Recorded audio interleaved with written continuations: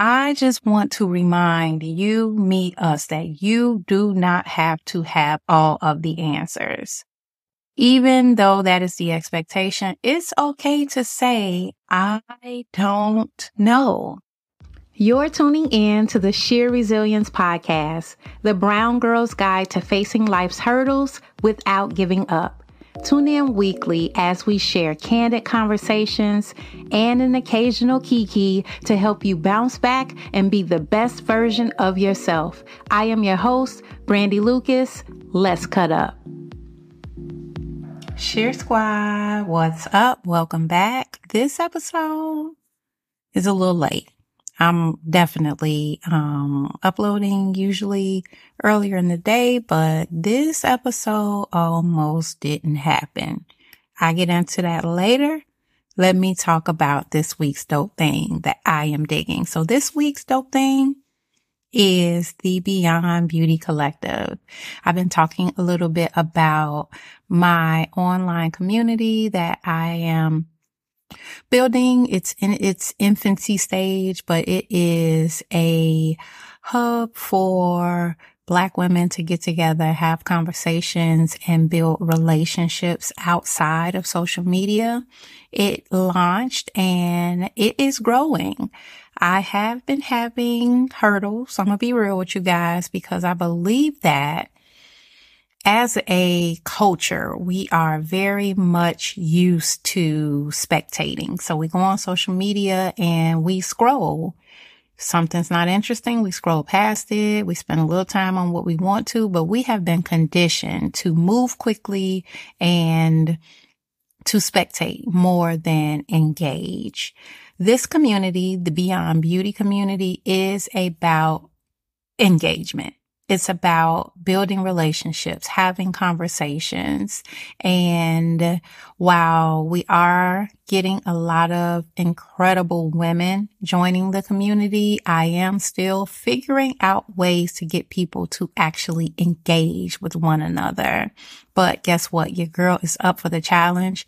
I believe in what God is going to do with this platform, with the women in this community. So I'm pushing through. If you are interested in being a part of the Beyond Beauty Collective, the information about the community will be down in the show notes below. All right, let's get into it. Like I said, y'all, this one was a bit of a challenge to get up today. But here I am because this is what I do, right? I enjoy the podcast. And once I get in the space, get the headphones on, get the setup set up, it always flows and I'm always excited that I did it. When I thought about what today's episode would be, it kind of got me a little bit. This week is the week of Mother's Day. Shout out to all of the moms. And I don't know, I kind of approach Mother's Day with interesting feelings. Of course, I am a mom who is experiencing life in a different season of motherhood because my children are young adults. And I am a daughter who is still learning to navigate life without my own mother. So while there's joy and just immense gratitude and just like, yay, me, I'm a mama, I had these kids and kept them alive, there is also that feeling of happiness that comes around celebrating Mother's Day. I had been fine. I can't say that each year it has gotten a bit more bearable than initially when I lost my mom. But I don't know, something about getting ready to record, I was like, yeah, maybe I'll put up a repeat episode of something in the past just to kind of give myself the space to feel my feelings, but I'm all right. I'm all right. Yeah, I'm gonna roll through this. So let's talk motherhood. While it is one of the most incredible experiences ever that I personally, and you probably share this same like immense joy around being a mom if you are a mom, it is Hard. Exclamation point. Don't forget that. Motherhood is hard. It's a never-ending job that you never clock out of. I felt like I had such an experience with my mother, a unique experience my brother and I had, because my mom really was the old school. I became a mother kind of young, about getting these kids to the year 18 life, and they are on their own. My brother and I both moved out. I think I was 19 when I for real, to never come back again, moved out. My brother moved out about 18 as well. We never came back home until I came home close to the end of my mom's life. So I really was about that get out here and navigate life space. My children my son just had a birthday yesterday. He is 24 years old and my daughter is 21. Their experience is very different from my brothers and I.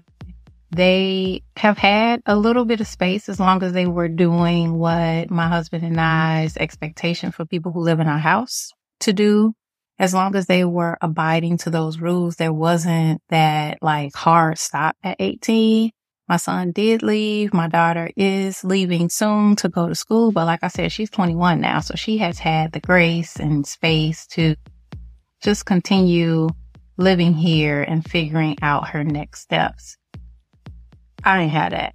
And at 21, I had 2 kids. So I needed to be somewhere with my name on the lease anyway. So no gripe there. It is just interesting as I think about motherhood from the 2 perspectives. My experience as a child, as a daughter, and then my experience as a mother. And both of them situations is hard. As a grown woman who now has adult kids, I got a whole different level of empathy and understanding for what my mom may have been feeling and thinking. This thing is no joke, but I believe that God equips us with everything that we need to do this job that He has given us. So I want to just share a couple of things that are on my heart to fellow mothers. And as I'm saying this, I'm saying it to myself because I think that the expectations are so high for mothers. We're juggling so much that every once in a while, it's good to be reminded of a couple of things. This is the week where you should be getting spoiled and getting a little extra attention. We really need a month. Let's start rallying and draw up a bill for it to be Mother's Month and not Mother's Day. But let's kick it off a little bit early, and I want to show y'all some love and just send you a couple of reminders on your motherhood journey. The first thing I want you to know is you don't have to have all the answers.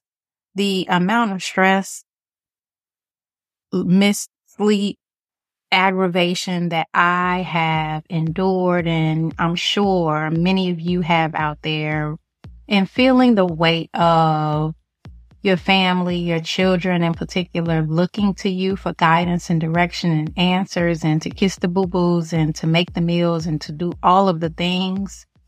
I just want to remind you, us, that you do not have to have all of the answers. Even though that is the expectation, it's okay to say, I don't know. Something that I realize also is that there are things that have been put on me as a Black mom, as a Black woman also, but there are, and I'm telling you, a pile, not just sprinkled around. There are a pile of things that I have signed myself up for or put myself in the mix of that is not necessarily my responsibility. So I'm learning to untie those things, and I hope that this kind of triggers something in you to help you evaluate, what is your specific assignment based on your beliefs, based on your role in your household and all of that. How many of these things are you adding to? Are you adding to because you want to do better than what your mom did, or you want to your kids to show up and have this persona, or because you feel like you are the mechanism that is going to make them the most well-rounded adult. A lot of these things, there is impact that we have as moms. Absolutely. We have an impact, and we attribute to the outcome in many ways, but we are in no way wholeheartedly responsible for the outcomes of who our children become. So just understand that you don't have to have all of the answers. I also want you to know that your experience does not have to be your children's experiences. This one was a heavy one for me. My mom had my brother at 18, me at 21. I followed right in her footsteps and had my son at 18, my daughter at 21. And I was like nervous that, and not in particular about my son. That's interesting. I'm talking through it and hearing myself say it. But for my daughter, child, listen, I was adamant about like talking to her about what my experience was like in relationships. And while I was conscious, I have to get her opinion about it. I think that I was conscious about making sure that I didn't like burden her with the idea of being safe and not making mistakes or being too serious in relationships too early, so that she wouldn't follow in the footsteps of both me and her grandmother. But I definitely did my best to give it a game and help her to understand. And I'm happy to say she's 21 and she did not follow in my footsteps. However, the weight and anxiousness and concern and probably being heavier on her than I needed to be in certain situations was definitely fueled by my own experience. So just understand, your experiences don't necessarily have to be your children's experience. Being conscious of generational patterns is something that is important, and just realizing that things have been a pattern in your family. Hopefully you find a way to motivate and to express your family history to your child without like allowing it to be a burden on yourself, or because it's not an automatic thing. There are so many experiences that my mom had that I, thank God, don't have. So many she did that I do have. Same thing for my daughter. So it's not a given. And often we are fueling our perspective of parenting based on our experiences. And that can be a lot on everybody involved. Finally, the last thing that I want to remind all of my fellow mommies is ask for help. It is so important to know when to tap somebody in. I understand everybody's situation is not a 2-parent household. There's not always a dad in the picture. I completely get it.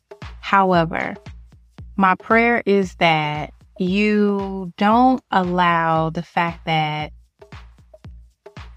you are the main parent to keep you from seeing all of the other support systems that the Lord has put in your life. It may be a teacher that your child takes to. It may be, of course, a family member, a grandparent, a neighbor. And y'all, if you've been listening to this podcast, you know I am no stranger to how you have to watch your kids in the presence of other people. Run this thing back some episodes, and I have shared my own journey with needing to protect your children and needing to have been protected in my past. So I completely get it. You definitely want to approach asking people to support you and give you a hand in caring for your children strategically. But the most important thing you can do is to ask God to give you people in your life that are trustworthy, that are honorable, that you can trust with your children. I think it's worth noting that the weight, responsibility, the balls that we juggle as mothers There is absolutely nothing wrong with you getting the help that you need from an emotional standpoint through therapy. I am an advocate. Had a session today, if I can be completely honest, and it has really helped me to view parenting through a different lens, to view my own journey as a child with my mother and my father through a different lens. It's giving tools. It's giving me a place to vent to where I'm not projecting things onto my children. It is a game changer for sure. So ask for the help that you need. You do not have to carry the world on your back. That's why a lot of us are stressed the heck out as it is. Why heart disease and all of these things are so prevalent in African American women, because we be carrying the most. I'm going to run these things back. You don't have to have all the answers, mommy. Your experience does not have to be your children's experience, and absolutely ask for the help that you need. I'm sending you guys so much love.